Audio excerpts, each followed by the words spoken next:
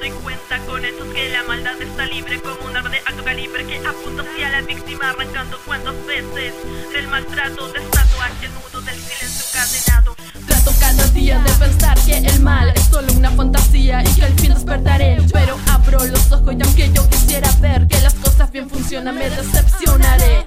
No quiero que creas de que todo está fallando, solo quiero que tú creas lo que es justo y necesario para darte cuenta ahora que lo bueno y lo malo siempre será algo complementario. Se habla de injusticia o se habla de inconsciencia, de las cifras numéricas que entregan la respuesta de cuántas violaciones han sido denunciadas, pero de acusados no se habla en pantalla. No solo en bajas zonas ocurren tales patrañas, también en altos montes se esconden de corbata autores de hechos que te dejan perplejo, con los pelos de punta pues nadie hasta que está lejos. Vidas que piden, vidas que piden, vidas que piden, a gritos ser escuchado.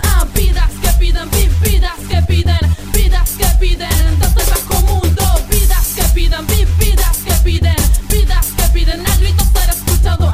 Vidas que piden, vidas que piden, vidas que piden, desde el bajo mundo. Niños que son parte de un juego sin salida, les compran los dulces y comienzan con caricia, diciéndoles entonces de que guardan en silencio aquella indecencia del cual no comprenden ello. Difícil situación que comenzó con tal error, horror que con el tiempo se transforma en dolor, dolor y sufrimiento que laten en su corazón. Razón tengo en mi letra que comparto en mi canción, cada estropadito se convierte en oración que para uno y otro se transmite en simple acción de que solo aquí yo hablé y no busqué solución a los hechos de mi vida. Debo preocuparme yo, si tan solo quiero unirme y sentirme que aquí soy yo parte de este Chile que se esconde cuando dicen que es mentiroso y más encima majestuoso, a donde la vista